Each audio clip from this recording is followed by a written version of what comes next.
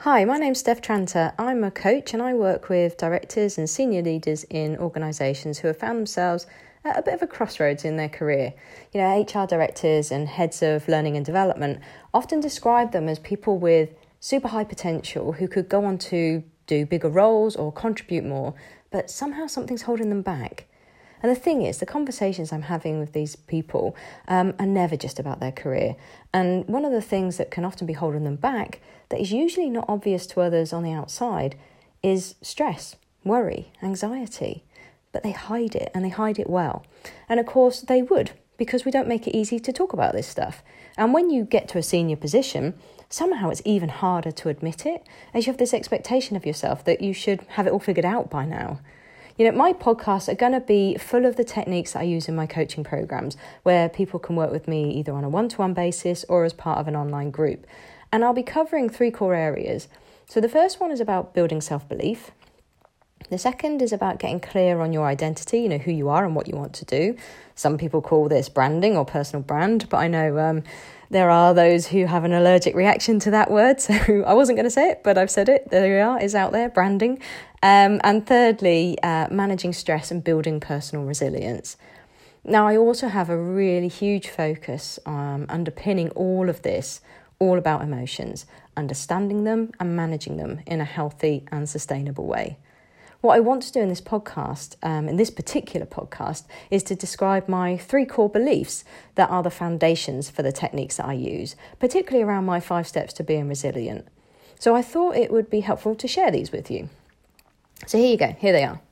Number 1, prioritising happiness over hard work will enable you to get more done, be more successful, and be less stressed at work. Okay, right, yeah, on some level, that's obvious, right? If I was happy, I wouldn't be stressed. Yeah, thanks for that, Steph. What an insight. However, we don't prioritise it though, do we? We prioritise getting stuff done. So why don't we prioritise being happy? Well, firstly, I don't think we think it's that important to getting stuff done. You know, I genuinely just don't think we believe that that's true. And then secondly, I also don't think we believe we're that in control of how we feel. Which leads nicely, actually, onto my second belief. Number 2, you are more in control of your emotional state and how you feel than you might think. And, you know, I mean this from 2 perspectives. So number 1, I mean it from the perspective of dealing with, managing, reacting to, coping with those uncomfortable emotions that we often feel, like frustration, anxiety, worry, sadness, anger, overwhelm. You know, we are more in control of how we react to those and how they affect us than we might think. Stress is actually comes from the mismanagement of our emotions. And I'll probably talk a little bit more about that in other podcasts.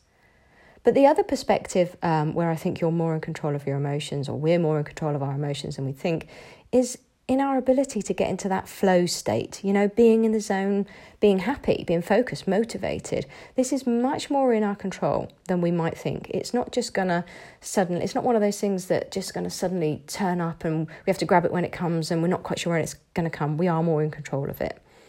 And then my last belief is probably one of my most important ones. So feeling and showing emotions is not weak. It is, in fact, the antidote to stress. We often think that when we feel an uncomfortable emotion, like those I just listed, frustration or worry, those ones that don't feel great, that we have to hide it or suppress it, mainly because we don't want to appear weak. And the thing is, those emotions, they generally make us feel weak. And so we naturally worry then that people will think we can't cope, or maybe we think we won't be able to cope. But that's just not true. We're all human beings, you know, well, I know there are question marks over some people, but human beings all have emotions. Now, some may feel them more intensely than others. Some may be able to control them better than others, but we all have them. They are programmed into us and designed to help us, you know, survive. They all have a purpose, and we need to listen to them to help us know what we need. So in my opinion, it's not weak, it's human.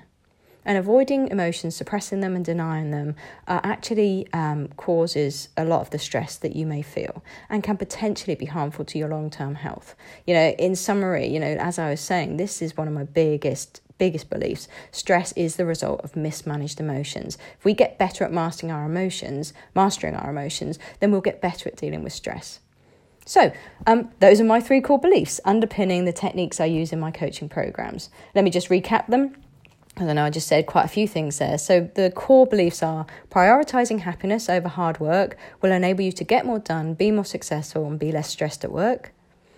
You are more in control of your emotional state and how you feel than you might think. This is both in reaction to those uncomfortable emotions as well as being able to be in control of getting into flow state.